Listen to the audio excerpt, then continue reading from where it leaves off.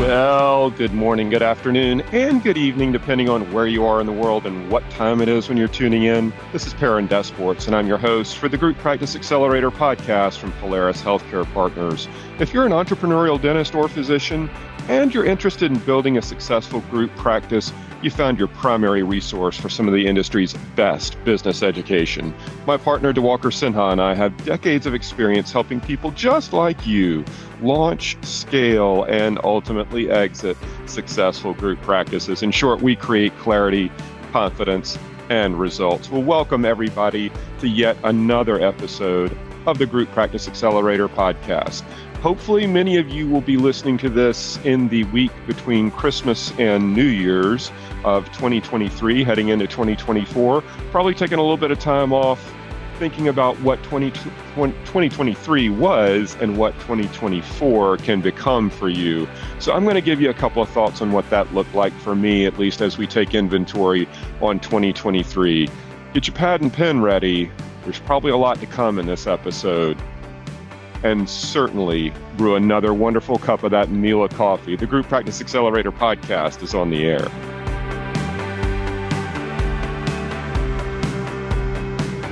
Well, welcome everybody once again to the Group Practice Accelerator podcast. I am your host, Perrin Desports. Thank you for a little bit of time and joining me today. As I prefaced in the introduction, this will probably be an episode, hopefully at least, that will land in that week between Christmas and New Year's, when many of you are finishing up things for 2023, thinking about strategic planning for 2024, trying to figure out some things, what's going to be different in the year to come, and maybe even take an inventory of what was hopefully a very successful year for you in 2023. I wanted to share a couple of thoughts on the way I look at, for me personally at least, the way I look at 2023, give you some things to think about as we turn into 2024. I'll probably go deeper into 2024 in a subsequent episode of the podcast. So let's focus on 2023 on this one. This was an interesting year for me. It was a year marked by a lot of transition, a lot of change, a good bit of upheaval, and things that I don't talk about too terribly much on the podcast. I'm not going to go into depth in all of them, but it was a year that started off a little bumpy. And when I look back, take a little bit of time, and I look back over the year that 2023 has been, honestly, standing on the precipice of 2024, it's a year that was marked by a lot of personal growth. I think in the first quarter of the year, I was overworked, stressed out. I had a lot of travel, a lot of dynamic things happening in the business, and a lot of challenges along the way. And I was really starting to hit a wall, honestly. As a person, as an entrepreneur, as a husband, as a father, and it was a year that started off on some highs in a lot of ways, candidly, but wasn't very fulfilling through that first bit of the journey that was calendar year 2023. And I found myself challenged in a lot of ways in terms of what I wanted to think about, how I was operating for the year, what I wanted out of it. And it was really the beginning part of a year like I'd never been through before. I decided to make a change in business coaches. I left the strategic coach program at the probably end of Q1 thereabouts. I started working with a new business coach in a one-on-one relationship, which has been a tremendous level of growth for me personally. And I'm a lot better for it. Candidly, I also started working with a counselor periodically on some things that I needed to work on for me, on the personal side of the ledger. And I think all of that takes a while to turn the corner. And I think all of it has borne a lot of fruit for me, but it was not without its challenges from a personal standpoint, for sure. One of the things that came to me along the way, and I can't remember how I was recommended this book, but it came from several different sources. And it's a book by a guy named Arthur C. Brooks, who writes a column in the Atlantic, and was the CEO of the American Enterprise Institute, a think tank in Washington, D.C. And he's a Harvard Business School professor now, and he writes a lot about the subject of happiness. And the book that I read that came out a couple of years ago by him is called From Strength to Strength by Arthur C. Brooks. It was a New York Times bestseller. I missed it when it came out. But every now and again, we all read books that speak to us. They say something in such a way, or it's timely, or the subject matter lands with something like that, where you feel like you're reading a book and it's telling you something, it's speaking to you, it moves you. This is a book that I read that shouted at me. I felt like the book was written for me. I felt like it was all about where I found myself in my personal journey. And it's probably one of the best books I've ever read. But the reason that I think it's one of the best books that I've ever read is because of the time of my life that I read it in. Bad grammar, but you follow what I'm saying. It may speak to a number of you who are at the same stage of life as I am. Probably when you're listening to this, I'll be getting close to my 53rd birthday on December 31st. So I am mid-career, midlife, and like many of you who are at the same sort of general phase or stage of your mid to late 40s to early 50s, even 60s, we're all going through some level of transitions. And some of that is proactive, and some of that is, I wouldn't even say reactive. Some of it happens to you and you don't even realize it. And this is a book that started digging in on a lot of that. And like I say, it spoke very loudly to me where I found myself. It's a book that I basically wore out a bunch of highlighters. I've read it 3 times this year. I've listened to a bunch of podcasts that Arthur Brooks has been on to talk about that particular book. And it's really a book that created a lot of thought and some subsequent reading in other books around the similar subject nature. And it starts off with a pretty, I don't know, I'd say bold statement that there are a lot of studies that show that people get slightly unhappier from a young adult stage through their early 50s. And then at some point in their early to mid to late 50s, they kind of rebound and the graph turns back up and they become much happier through the later stages of the decade of their 50s, through their 60s, and ultimately through their 70s. And there are multiple studies that show this. I mean, I might have heard it before, but I probably discounted it while I was along the same stage of journey and just wrote it off to different stresses and anxieties of life, like we all have, being motivated people, entrepreneurs predominantly, who are success driven. One of the things that he talks about in the opening stages of the book is something he calls the hedonic treadmill. And you can kind of see where this is going.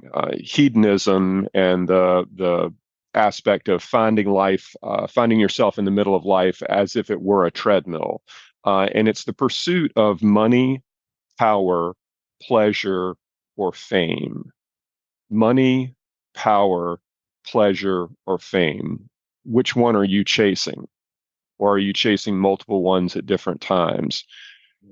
All of us who are successful in business, the business doesn't become successful without us. We have some level of drive, determination, stick-to-itiveness, ego or otherwise, that creates predominantly the success that the business embodies. And through that drive, or that drive, I would say, is motivated. The construct of staying on the treadmill for extended period of time is driven through money, power, pleasure, or fame. And when you think about those 4 different pieces and which one you're chasing, it's not an obvious answer. I spend a lot of time with each one, kind of slicing and dicing it and thinking about it as it relates to me. And the drive that I've had through my career, and certainly with the business that DeWalker and I have right now, what did that look like for me? What was the primary motivator for me staying on the treadmill between money, power, pleasure, and fame? It could be different for all of us. Inevitably, when you start chasing things like that, we don't like to admit it, but we do it from a comparative standpoint. Um, that's not unique to me. It's not unique to you in this audience. It's all of us who are strivers, who are driven to create something greater than ourselves, but we also do it as we look at others. And comparison is the thief of joy is a great quote from Theodore Roosevelt. Comparison is the thief of joy. And a lot of what Arthur Brooks writes about is in the vein of happiness. And this starts to really come into light in something that he calls the striver's curse. And the striver's curse is is all of us chasing increasing levels of achievement, success, satisfaction, wealth, money. We're all motivated by something, and we all want more of it until we realize that those dopamine responses that we get from those levels of achievement start to diminish. And they start to diminish over time gradually, and then they start to diminish dramatically. And the next rung on the ladder, the next bit of success that you create, the next deal that you close, whatever it is that you're chasing, whatever it is that you're striving for, comes a point in life where it doesn't matter as much anymore. It doesn't ring the bell the way it used to. You don't get the sensation of spiking the football the way you used to. It no longer fulfills you. And that is a challenge to confront for all of us who are wired to reach for the next rung on the ladder. And it's a little bit scary when you realize that it's happening to you and you read about it in a book, or maybe you hear about it on a podcast like this, because it's something that it's you're wrestling with it internally. You can't really resolve it, and you don't know why it's happening. And what you find is that there are two sort of intelligence curves that are in play with you, and one of them is called fluid intelligence, and this is that entrepreneurial capacity. It's the ability to solve complex analytical problems quickly. It's that thing that we're really good at. Like, answers come easy, they come fast. It's things feel simple, and you have that computational capabilities that just allow you to keep hitting home runs over and over and over again. It feels easy. And these are things that for knowledge workers, like I would assume all of you in this audience are, these are characteristics, these are traits, these are capabilities that peak late in your late 30s and they start to decline into your mid 50s. And I never knew that. I learned that through reading not only this book, but a couple of others. But it also started talking to me about where I was and the way I was, seemingly struggling with things that I used to remember. And I didn't, it took me a second to think about it. And I couldn't quite get it the way I used to. Sometimes I would joke with people like the synapses just aren't firing. I would say that, and lo and behold, it's kind of true. But you stay on that hedonic treadmill and you keep chasing the brass rings and the next rung on the ladder, because what you're good at early on is what you want to keep doing. If you've ever heard the phrase, the trend is your friend, this is why we keep pushing harder and harder when success means less and less, and it seems to be a greater challenge, or it's not coming as easily as it once was. And when you go through that kind of phase of midlife for knowledge workers, it's a little bit alarming because you feel like you're slipping. It's really different if if you watch, I don't know, NFL or some type of sports, gymnastics or whatever, and you see like somebody who's a professional football player and they're in their early 30s, and you can see it on TV where you say, wow, that person's just not as fast as he once was, or the gymnast peaked at age 18 or something, and he or she's all washed up by the time they're 22 because they're not as strong or fast or pliable. Or you can see it in physical traits on the television. But for knowledge workers, it's challenging because it doesn't manifest itself like that. We're not talking about a 40-yard dash time here or something. This is a different mental capacity. And what you find is that as that fluid intelligence is starting to decline, your crystallized intelligence, which is your ability to take disparate ideas, take concepts, put them into a coherent whole, and to tell stories to make them relatable. This is wisdom that's really you've gained through your experience in life, and it's your ability to teach it and figure it out in terms of what things mean. And this is a phase of intelligence that increases through your 40s all the way up through your 50s, and it peaks late in your 70s.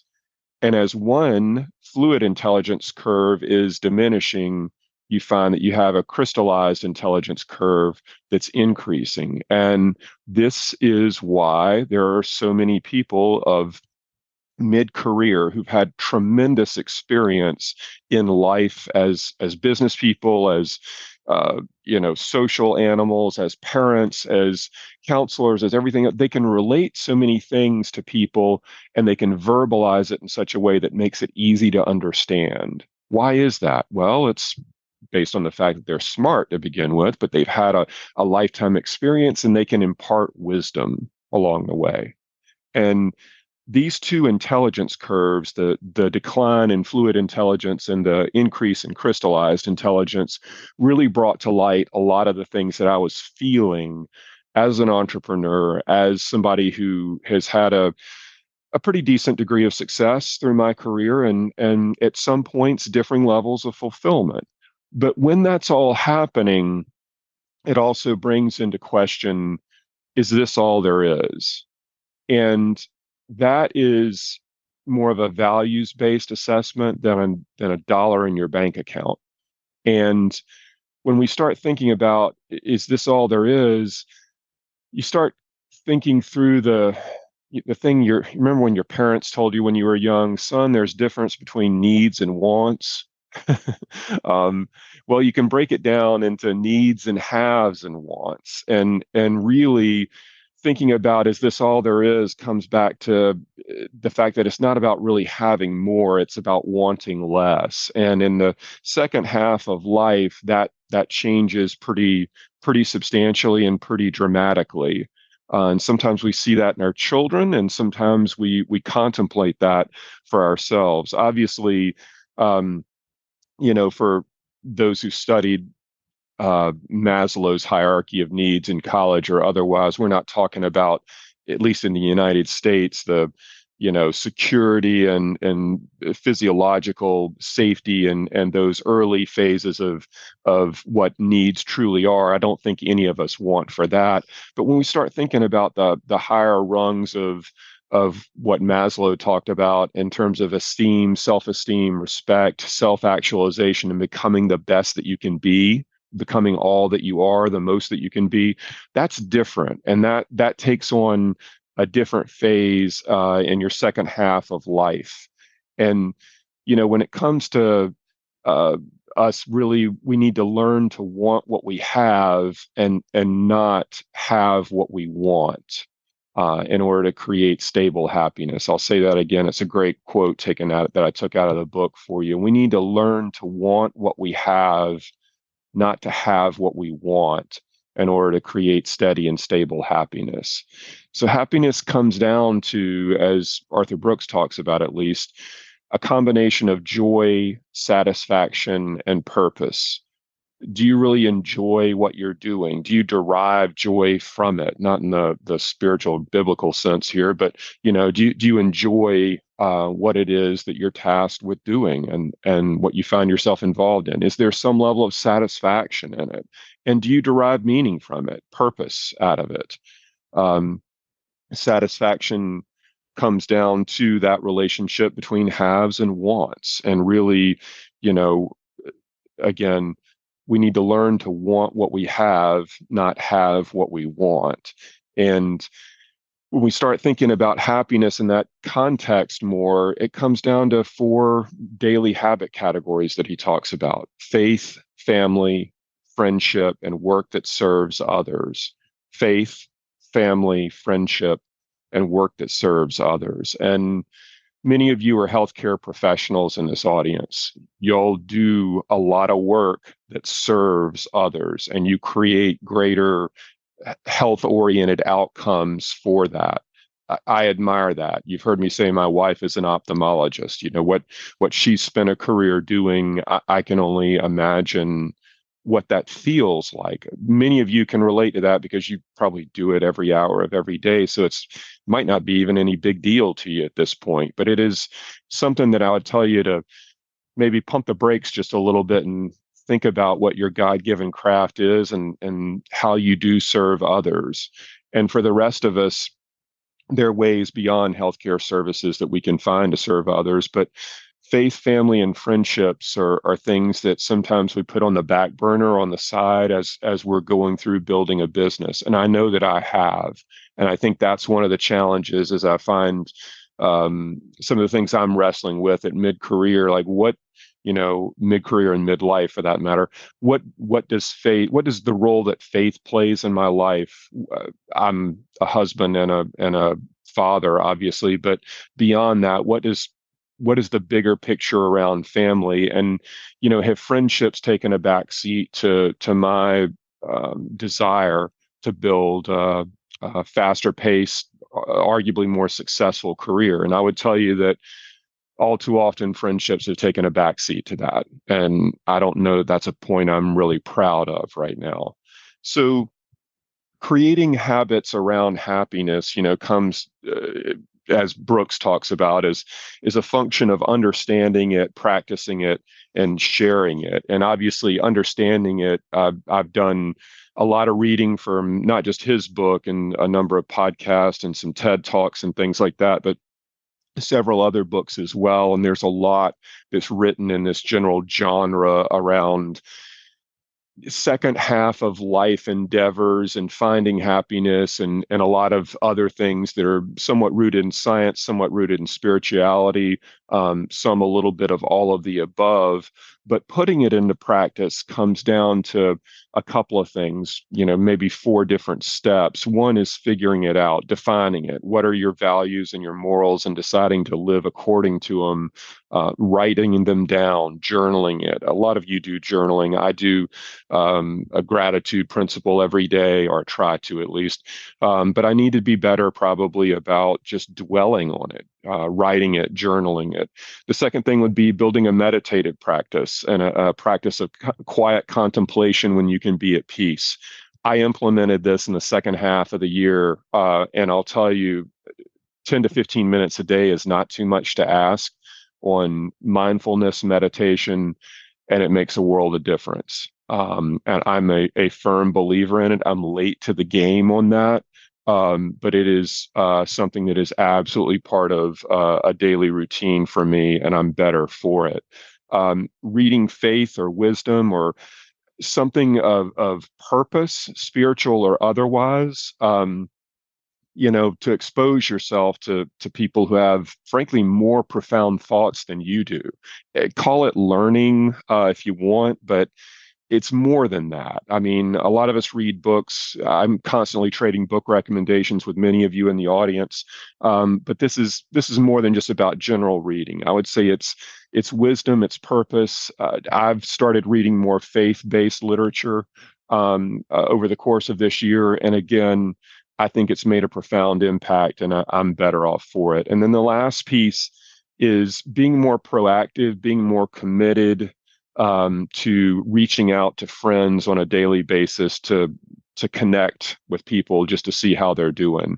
And when I say connect with them, I mean, it can be a call, certainly, but even a text or an email, or sometimes when I'm traveling to different cities to speak at a conference or on a client visit or something like that, I'll try to wrap in a dinner with a friend that I haven't seen in a while and might have lost touch with from a prior phase of my life. And that's been really, really rewarding. And it's not too hard to send one simple text message to a friend or a loved one on a daily basis, and check in with them periodically.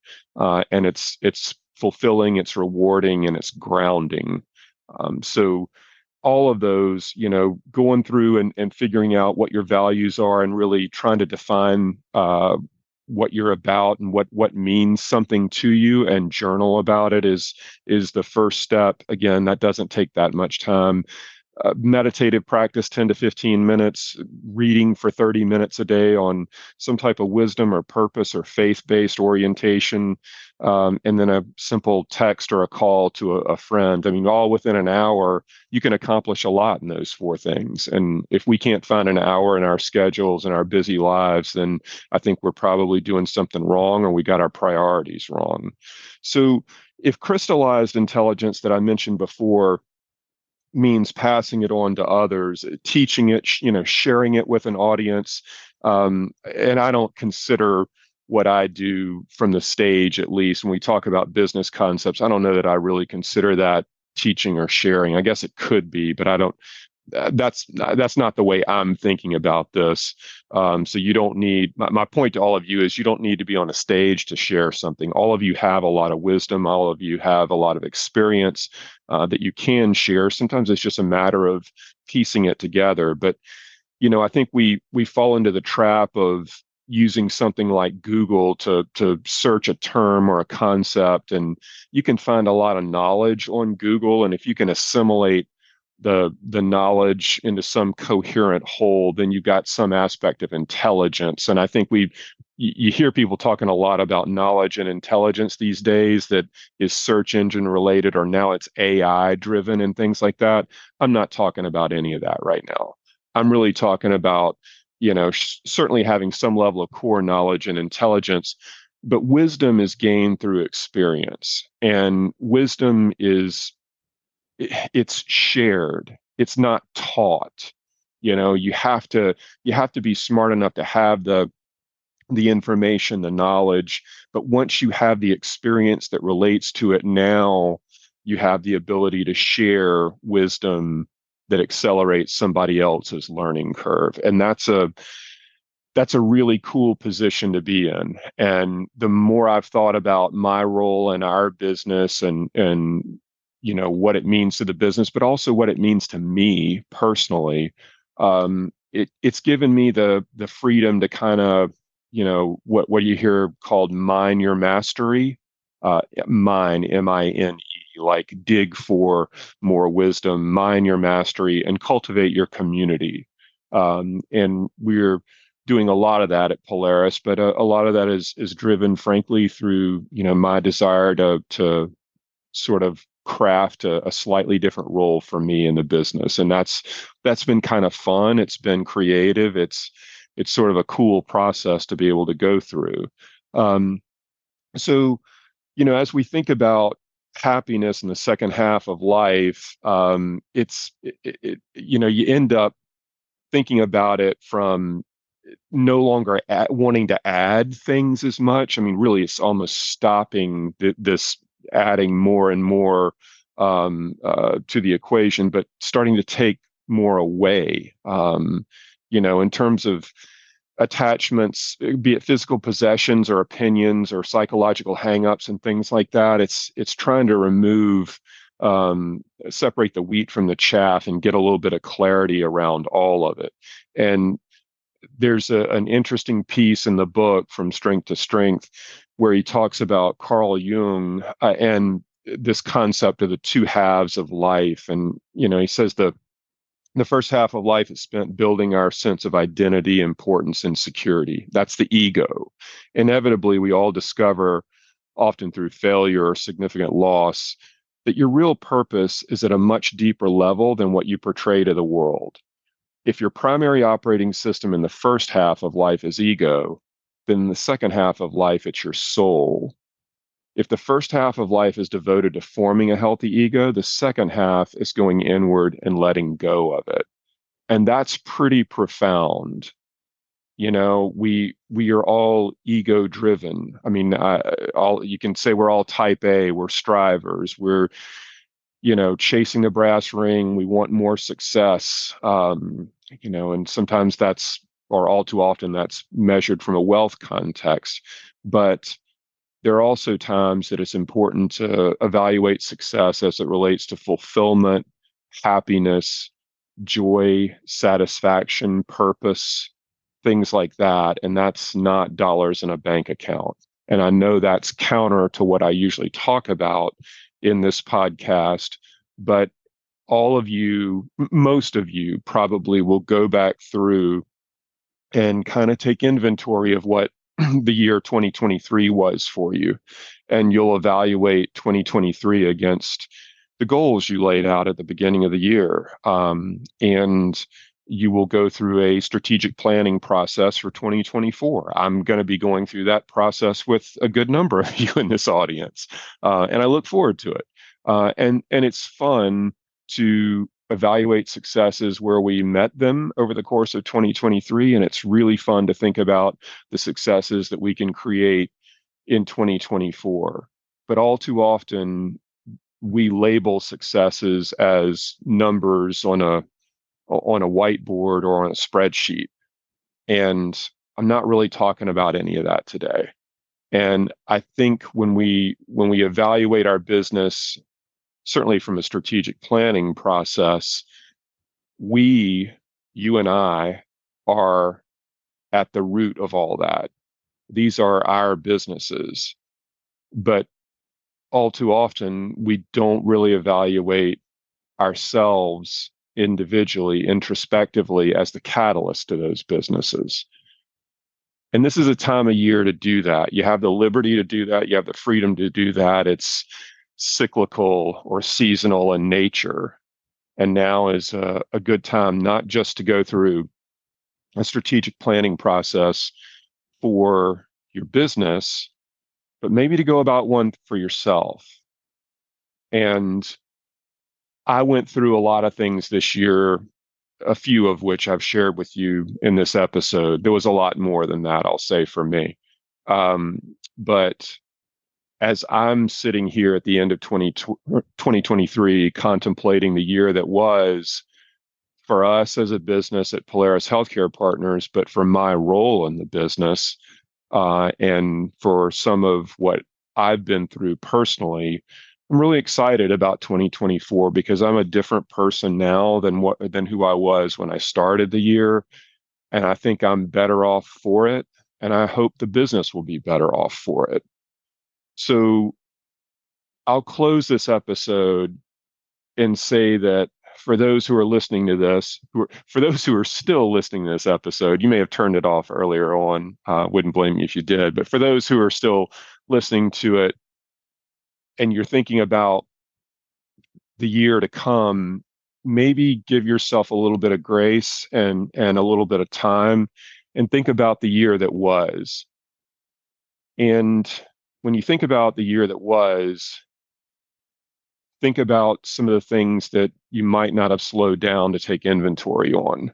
Think about some of the changes you might want to make for you. What does you incorporated look like? I have this little sticker, this little thing on my computer that says YOU in all caps, comma, INC, period. You incorporated. What does you incorporated look like? Of course, I would have to put it in a business term to be able to relate to it, right? Dummy me, but I think you know what I'm driving at. So sometimes you incorporated is not the business, it's us introspectively. This is a good time to evaluate a lot of that. The 13th century Afghan poet named Rumi, Rumi, has a lot of great quotes that you can find on Google, of course, and you can find them in some other books too. But one of them that I like a lot is, "It's your road and yours alone. Others may walk it with you, but no one can walk it for you. It's your road and yours alone. Others may walk it with you, but no one can walk it for you." So, what does You Incorporated look like for 2023 and 2024? And maybe we'll talk about what 2024 looks like for me or for us on a subsequent episode. But I hope this is an episode that you might have gotten a few pearls of wisdom out of, or a different way of thinking about things. I knew it was going to be a significantly different episode than what I normally record, but it was something I wanted to share with y'all because probably there are a lot of you in the audience who are at the same stage of your career as I find myself in mine, and in our business. And if you're facing down some of the scary challenges internally, and to a degree alone, that I was at the beginning part of the year, then maybe this helps a little bit with that, and it gives you some different ways of thinking about some different things. And I wish you all the blessings that you are due as we close out one calendar year and roll into another. And I hope that 2024 is a great year for all of us. If you've got questions about anything I covered in today's episode, feel free to drop me an email or a text or anything even off of our website. Really appreciate you being a listener and a subscriber. See you on the next episode.